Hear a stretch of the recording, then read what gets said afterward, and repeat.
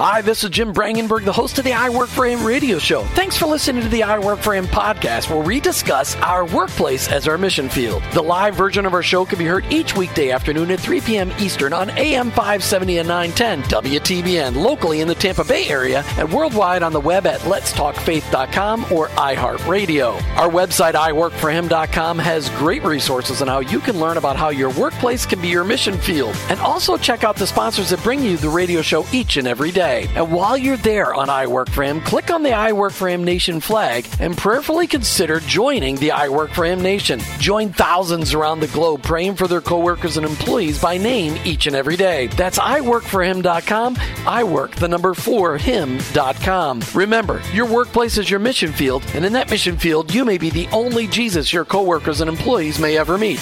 Thanks again for listening. I hope this broadcast will make an impact on your life so that you'll never look at your workplace the same again. Let's get to today's show. You've tuned into the fastest 1 hour in Christian talk radio. Every day we try to find topics, engage authors or ministries, and how you and I can just connect what we're learning on Sundays to what we're doing in the 9 to 5. And today is no different. But here's a question I want to ask you first. Have you ever wondered, okay, maybe you're an engineer. Maybe you are an administrative assistant. Maybe you're a manager. Maybe you're a programmer. Maybe you're a farmer. Maybe you are a chemist. Whatever your job may be, maybe you sell used cars. Maybe you sell new cars. It doesn't matter what you do. Recognize that the Lord has a calling on your life. And that calling places you in a mission field today. As you listen to this show, or maybe you've just left your mission field, or maybe you're still in. But we need to recognize that our workplace, it's our mission field. And in that mission field, you and me, we may be the only Jesus our coworkers and employees ever meet. But we ask that question, Lord, I see what I'm doing today. It makes me a paycheck. But how can I help somebody with the skills that I have? How can I teach someone else what I do so that they can make money? How can I invest in an organization that says, hey, the skills that I've got, those are skills that other people need so that they can provide for themselves in a different part of the world? Well, the organization we have that we're talking with today does just that. The organization is called Mission One. You can find them online at mission1.org. That's mission1.org. We're starting today our conversation with Paul Clayton. He's the senior vice president, and actually it says executive vice president on his latest card, the director of missional business strategies. Paul Clayton, welcome to I Work for Him. Hi, Jim. Thank you for having me on the show today. I picked out a Bible verse just to kind of start off our day. It says in Colossians 1:19 and 20, it says, "For God in all his fullness was pleased to live in Christ, and through him reconciled everything to himself. He made peace with everything in heaven and on earth by means of Christ's blood on the cross." And what's amazing to me about that verse is that Jesus came to restore all things to where they're supposed to be. He came and reconciled everything to himself and to restore all things. Yet you and I, we're in that process of restoration. We're not there yet. Excuse me. I shouldn't talk about you, Paul. I'm not there yet. The Lord's still working on me. How have you noticed the Lord working in your life? How have you seen him get involved in the intimate details of your life recently, Paul? Jim, that's a great question that we should all be asking ourselves on a regular basis, because we move through seasons of life and God does different things. But recently, for me, it's been about my teenage son, who's not actually a teenager now. He's in his early 20s, and God has been teaching me a lot of things about his love for me and his love for all of us through my 22-year-old son. And God used that relationship to teach me patience and unconditional love when my son was deciding that he wanted to figure things out on his own rather than take my advice. But recently, God has brought him back into a great relationship with himself and with his mom and I. So that's what's going on in my life right now and how God has been working. Well, in any of that, how did God surprise you? God surprised me in that, I thought I had it all together. I thought I'd done everything right as a parent. I thought there's no way that my child is going to go stray, for I've raised him in the church, and we prayed in our home and did devotionals together. He made a profession of faith when he was a young boy and lived that out in his teenage years. And so God surprised me when things didn't go the way that I expected. But even more so, he surprised me when he was able to use those circumstances to glorify himself and to do a wonderful work in my son's heart.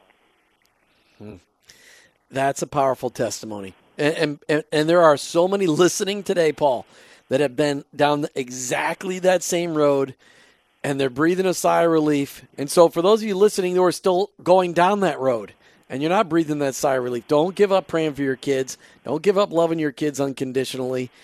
Life, these kids are challenged from every direction in society, that their faith is a waste of time. Everywhere they go.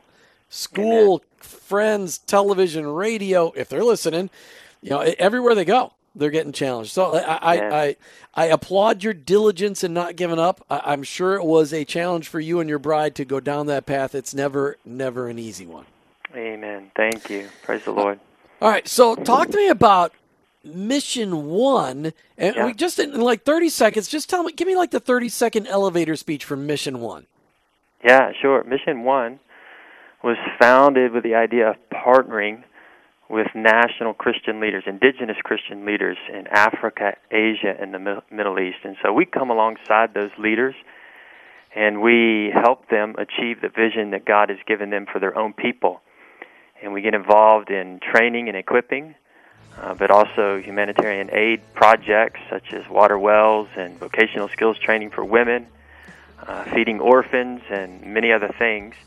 And recently, we have been involved in helping each of our partnering organizations establish what we call missional businesses for greater missional impact in their communities and also for economic sustainability.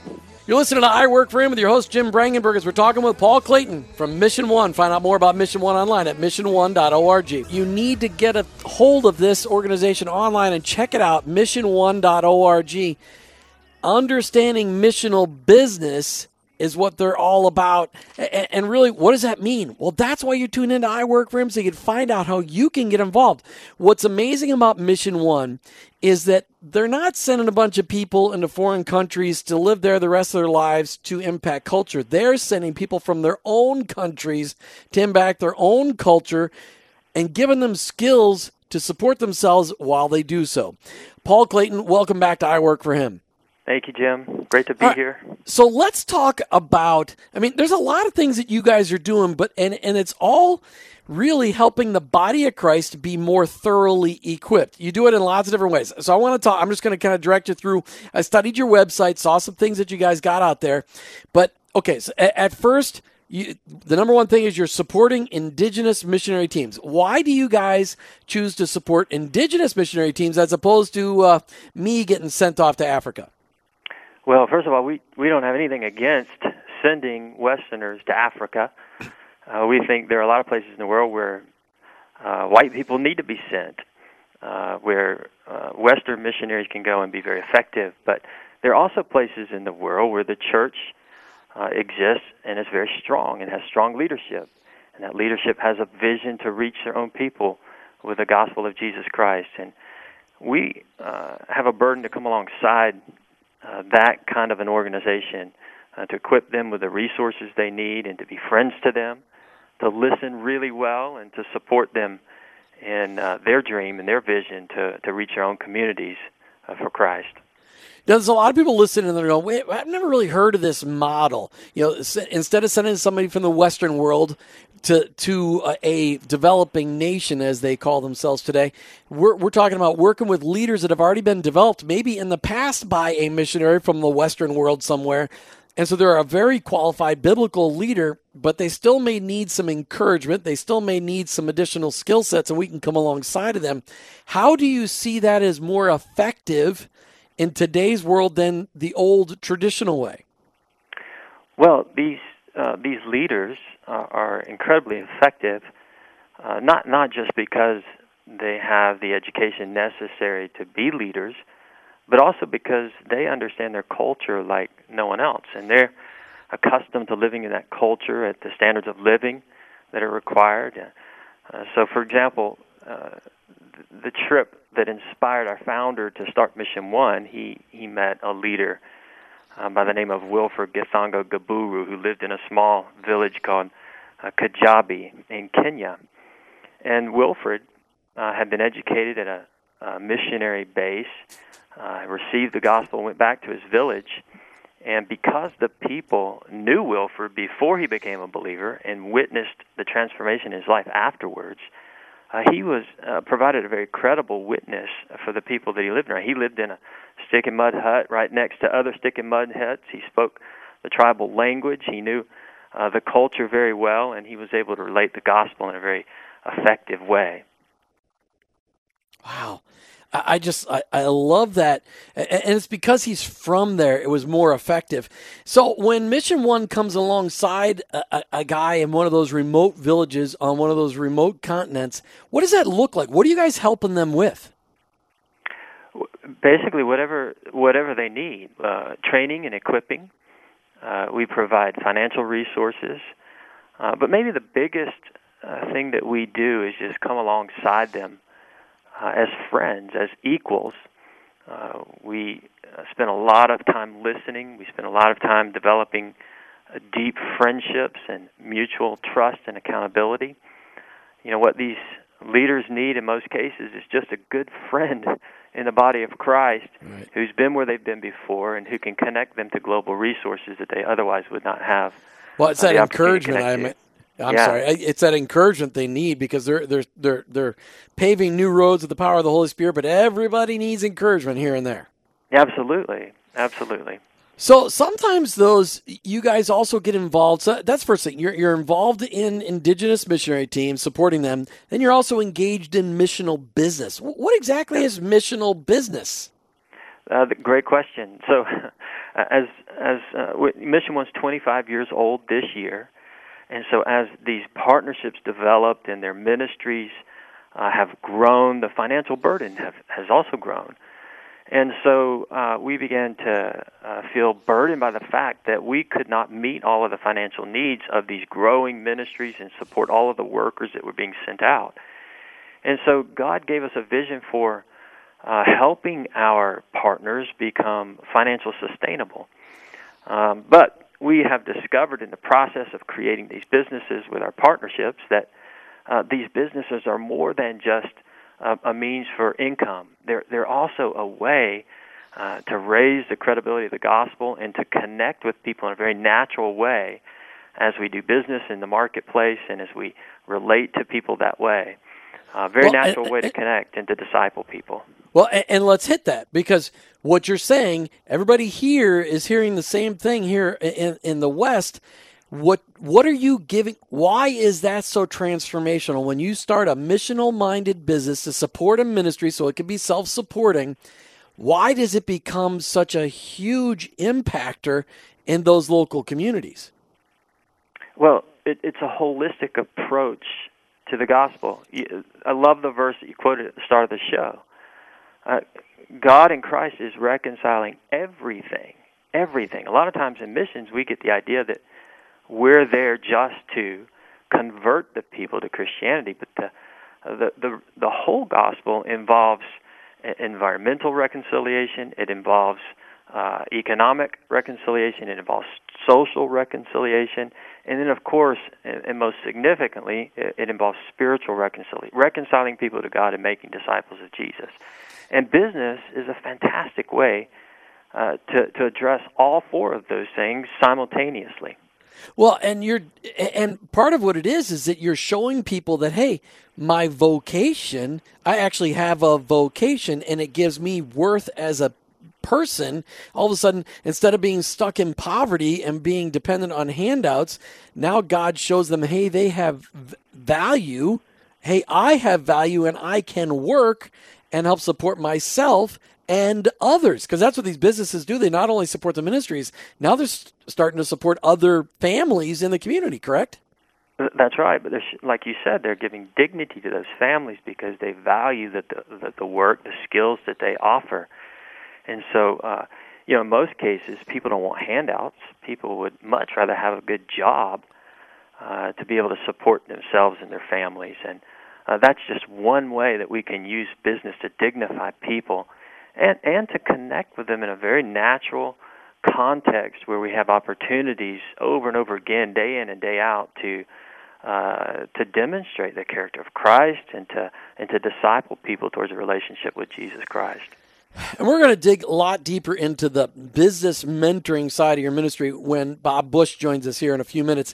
Talk to me about one of the other missions that you guys do. You guys get involved in meeting urgent needs, like helping alleviate some of the Syrian refugee crisis. That's one of those things. But finally, one of the things that really intrigued me was equip the church. What are you doing to help the churches here in the West to be better equipped to understand what you're doing other places?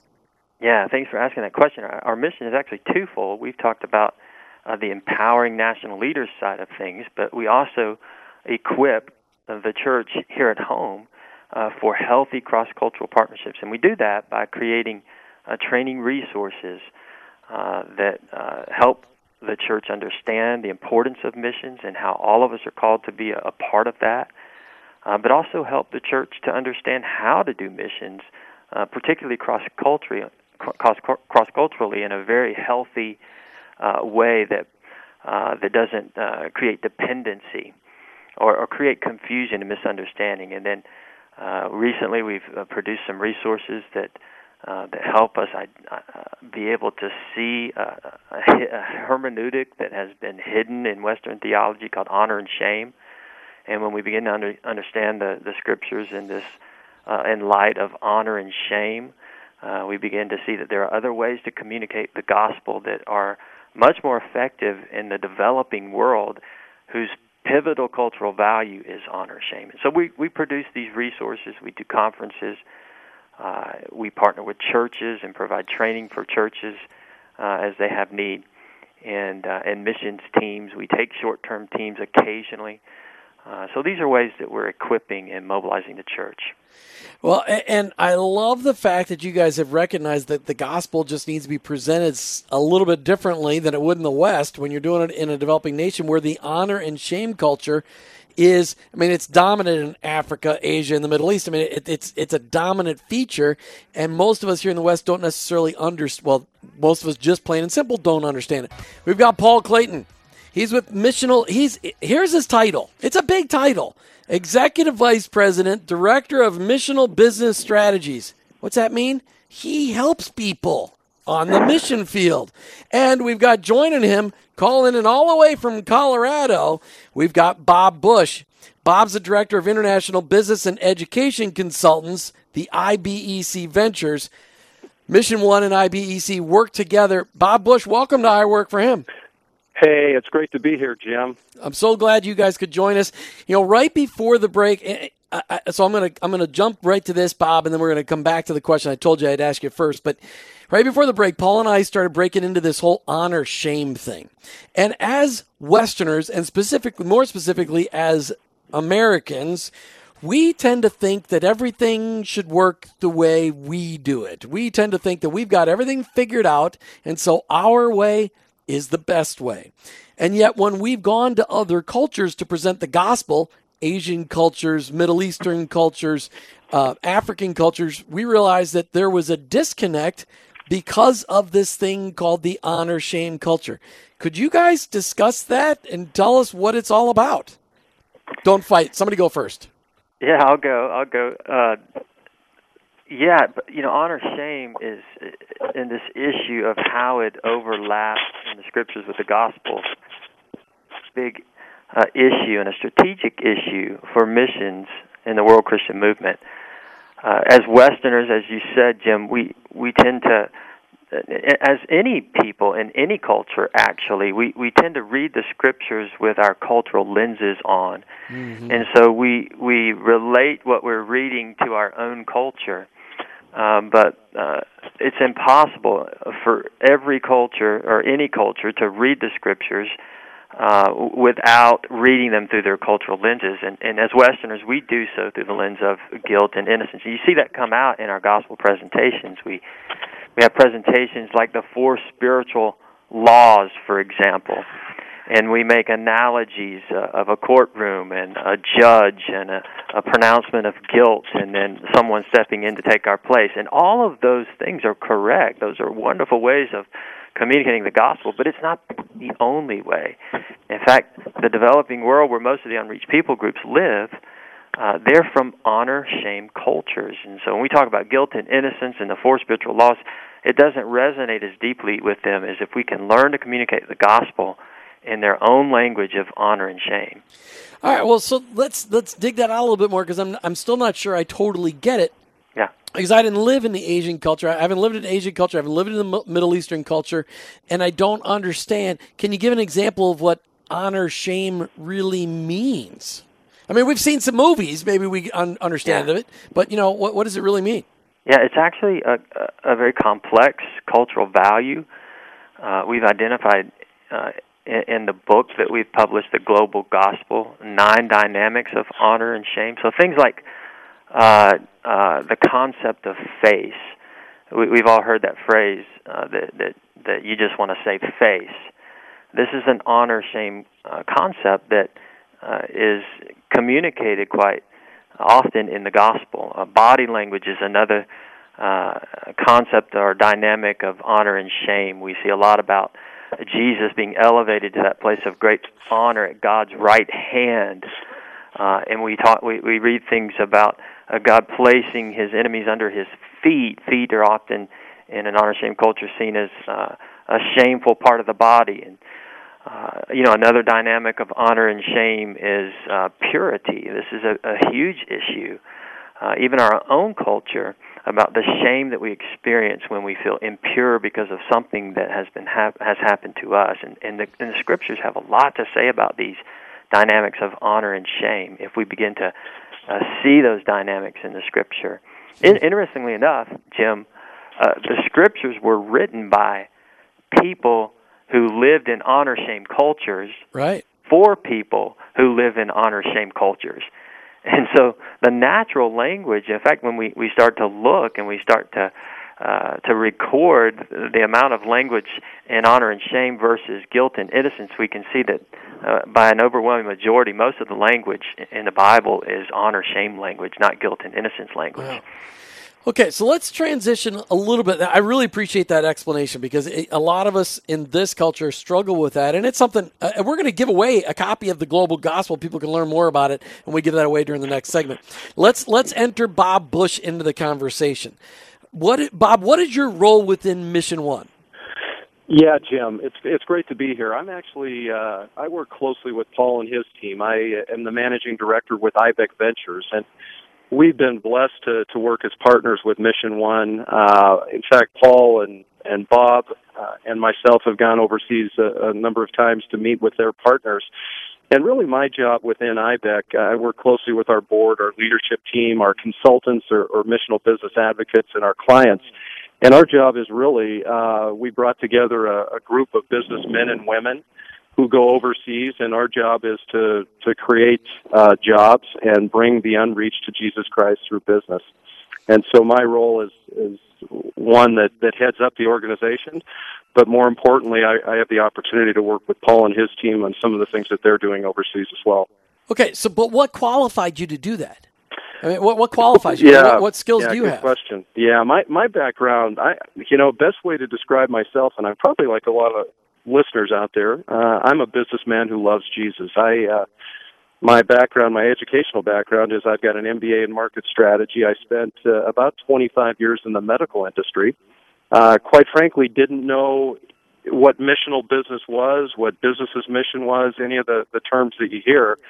I just felt like at the point in time when IBEC got a hold of me, I felt like there was an opportunity for me to give back. And so really my primary function at IBEC is to represent a lot of others within the organization, men and women who have God-given skill sets that just want to give back and help people who are in some really difficult areas of the world. So that was really probably the primary thing that I brought to IBEC, was just a passion to build the kingdom of Jesus Christ and try to give back and help people. All right, so International Business and Education Consultants, you guys work side by side, synergistically, as I would say, with Mission One, and you took the skills that God gave you, business skills, and are applying them as you help train missional business overseas. What other kinds of people that are listening today, what kind of skills could you use overseas to help do training? Yeah, I'll tell you, we've got all walks of life, really, as far as career path on our team. We've got lawyers, accountants, strategic business development individuals, finance, IT, operations, men and women that come from all walks of life. Their careers are much different. There's not probably two career paths that are identical that are on our team. But the one common thread, Jim, is just a passion to build the kingdom, and to do so through the gifts that we've been given. So we've got about 25 projects that are going on right now overseas, and our project leads for each of those individual projects, again, come from different areas of expertise, but what we try to do is match up those areas of expertise with the needs of the clients that we work with. So folks that are out there listening right now, I mean, you know, we're looking for men and women who love Jesus, who want to give back. So we're not one-dimensional by any stretch.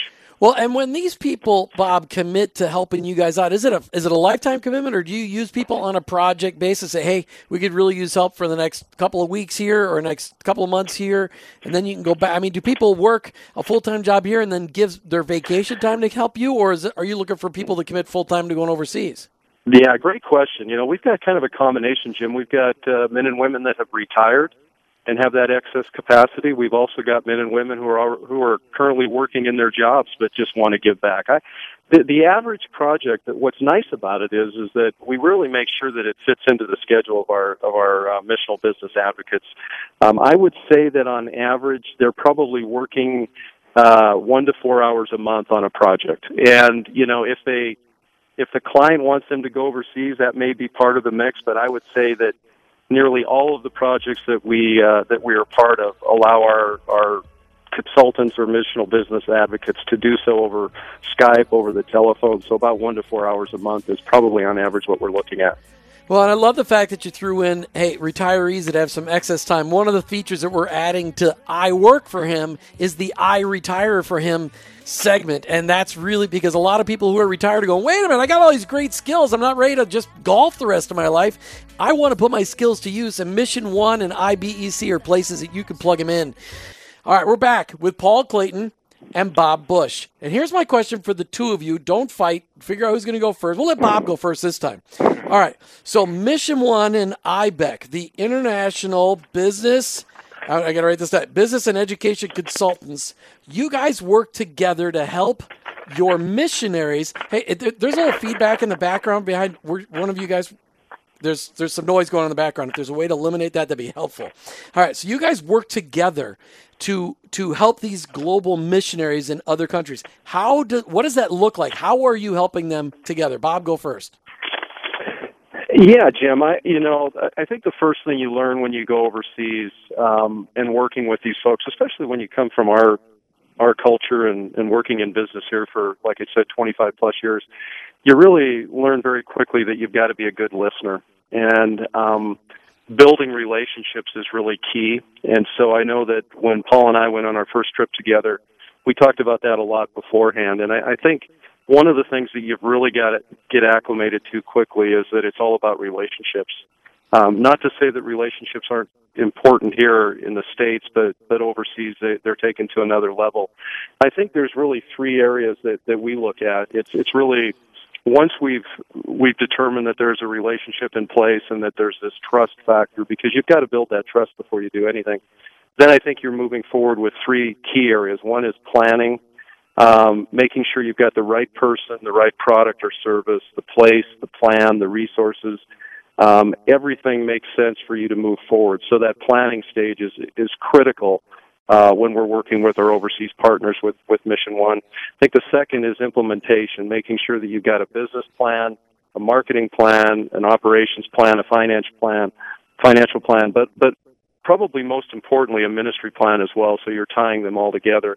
And then kind of the final piece of the puzzle is the operational piece, and that is who's going to do what. It's one thing to have a strategic plan in place where you're looking at milestones and metrics, a month or 3 months or 6 months down the road. But really, when you get back on that airplane, who's going to do what? And that follow-up phase is really critical. And I think what's great about working with Mission One and Paul and his team is that first and foremost, we all have a passion for Jesus and a passion to use business, create jobs, and reach the unreached through these creation of jobs. But then also just having an opportunity to work together, learn from one another, and then really take that passion for Jesus with us. But again, being a good listener, because in many cases when I get on the plane and I come back, I feel like the true blessing has come my way, and if I can just give back a little bit, then I'm doing my job. So, Paul, when you hear Bob express his part of this partnership, this synergistic relationship that you guys have, how do you communicate, hey, Bob, here's the people we want you to work with? How does that work from Mission One? How do you identify those people that you think are ready for Bob to then start helping? Yeah, there's an empowerment process in place at Mission One, and so we have 20 partnerships. When we talk about partnerships, we're talking about organizations, not individuals, and these organizations represent hundreds of workers.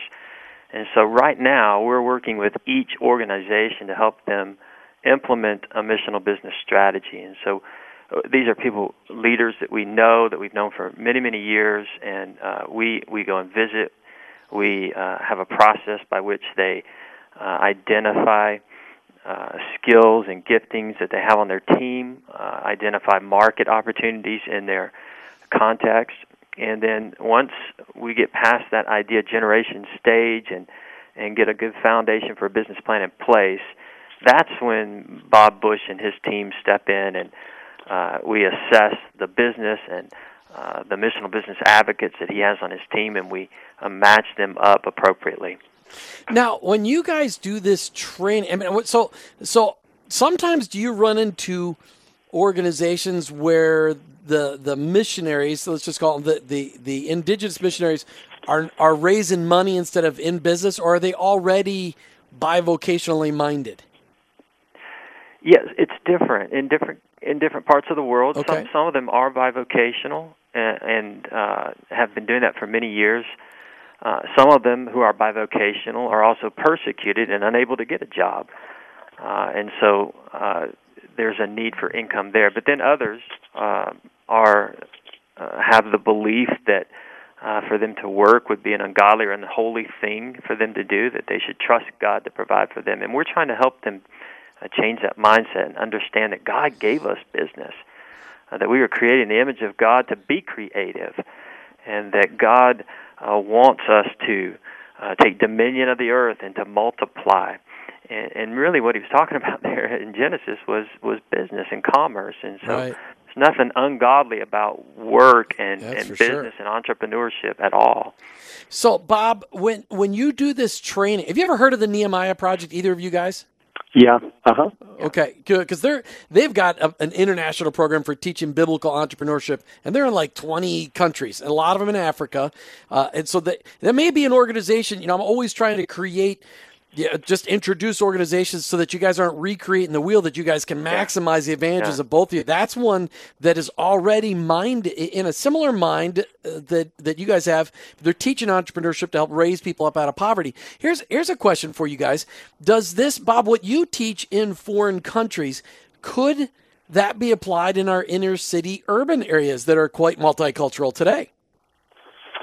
Yeah, absolutely, Jim. In fact, when we do a lot of training with churches as well, and what we're finding in these churches, in many churches across the country, is there's some really talented men and women that are just kind of on the sidelines looking for an on-ramp to do something to use their gifts. And so when we focus on churches, we're really tapping into that skill set that in many cases is going dormant.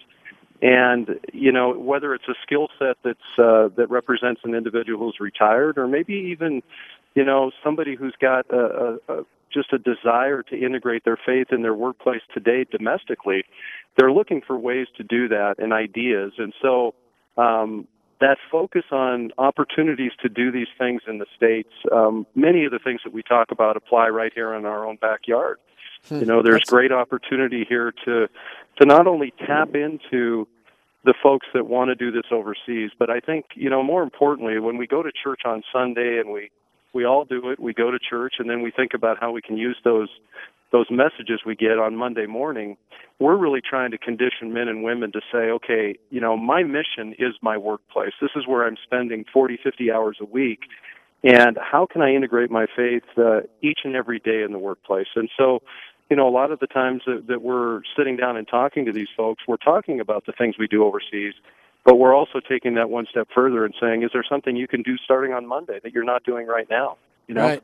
So the last question for you, Bob, before you have to go, is when you are working with these business people, these bivocational pastors, missionaries, these missional business people that are actually using business to bring the gospel to their community, in a community where they wouldn't allow an open missionary, what is the biggest struggle from a workplace standpoint? What's the biggest common theme that you see they need help with?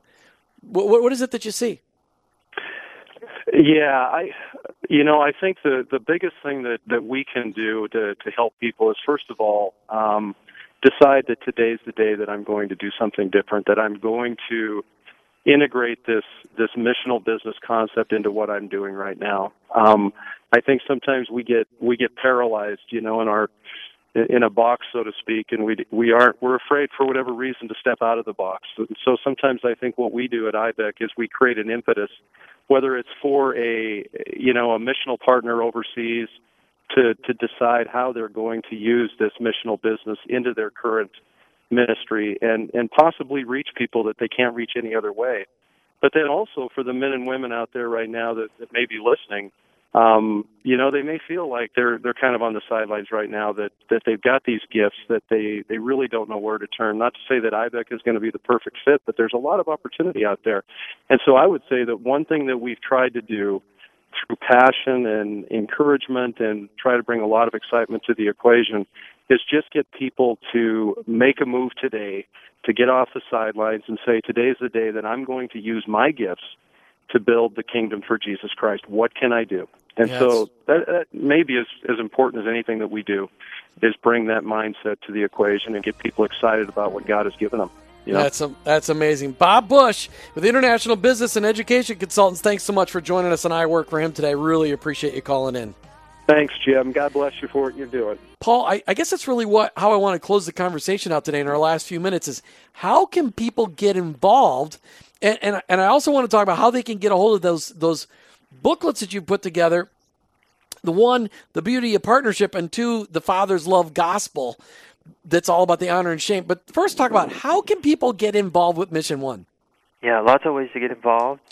Best way is to go on our website at missionone.org and click on the sign me up for your newsletter and to stay in the loop and give us some information about yourself, and we'll contact you and talk about all the different ways that you can get involved through becoming a mentor by going and doing a vision trip to see what we're doing on the field, by partnering with us through financial giving. A lot of ways that you can get involved, contributing to our training resources as we go and equip these leaders, Christian leaders, with missional business strategies. So lots of ways to get involved. And that's what people need to hear, because a lot of times we bring organizations on, they're like, yeah, but Jim, how do I get involved? This is perfect, because you need people with all levels of skills, and especially I think the ministry that you guys are involved in, Paul, here, can reach out to the retirees. Hey, because when they retire, they still are working, and that's why we're putting it out there. I retire for him. All right. On your website, you mentioned a couple of phenomenal resources that people need to get hold of. Really quick, The Father's Love Gospel, isn't that the one that I think I remember reading? That's the one that describes the honor, shame, or presents the gospel in that context? Do I have that right? Yeah, it's a little gospel booklet that that presents the gospel and using the story of the prodigal son in Luke 15, but it does so in the language of honor and shame. Uses a lot of great pictures and demonstrates this honor-shame pivotal cultural value that we see so much in the Scriptures when we can begin to look for it. And what is the booklet, The Beauty of Partnership? What's that one all about? The Beauty of Partnership is what we say is the how behind missions, how to develop the skills necessary for healthy cross-cultural relationships and partnership.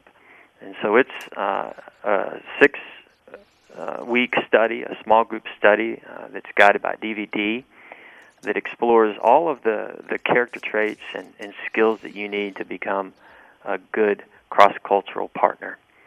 Fantastic. Paul Clayton with Mission One. You can find him online at mission1.org. Thanks so much for being on I Work for Him and bringing to our attention this incredible ministry that you're involved in. We will have you on again in the future to get more stories of what's going on in the mission field. Okay, Paul? Sounds great, Jim. Thanks for having me on. You bet. Thank you. You've been listening to I Work for Him with your host, Jim Brangenberg, as we highlighted the mission and the ministry of mission1.org. If you've got skills, any skills at all, these guys can use your skills on the mission field to train others as a mentor. You've been listening to I Work for Him with your host, Jim Brangenberg. I'm a Christ follower, and I own my own business, but ultimately, I work for Him.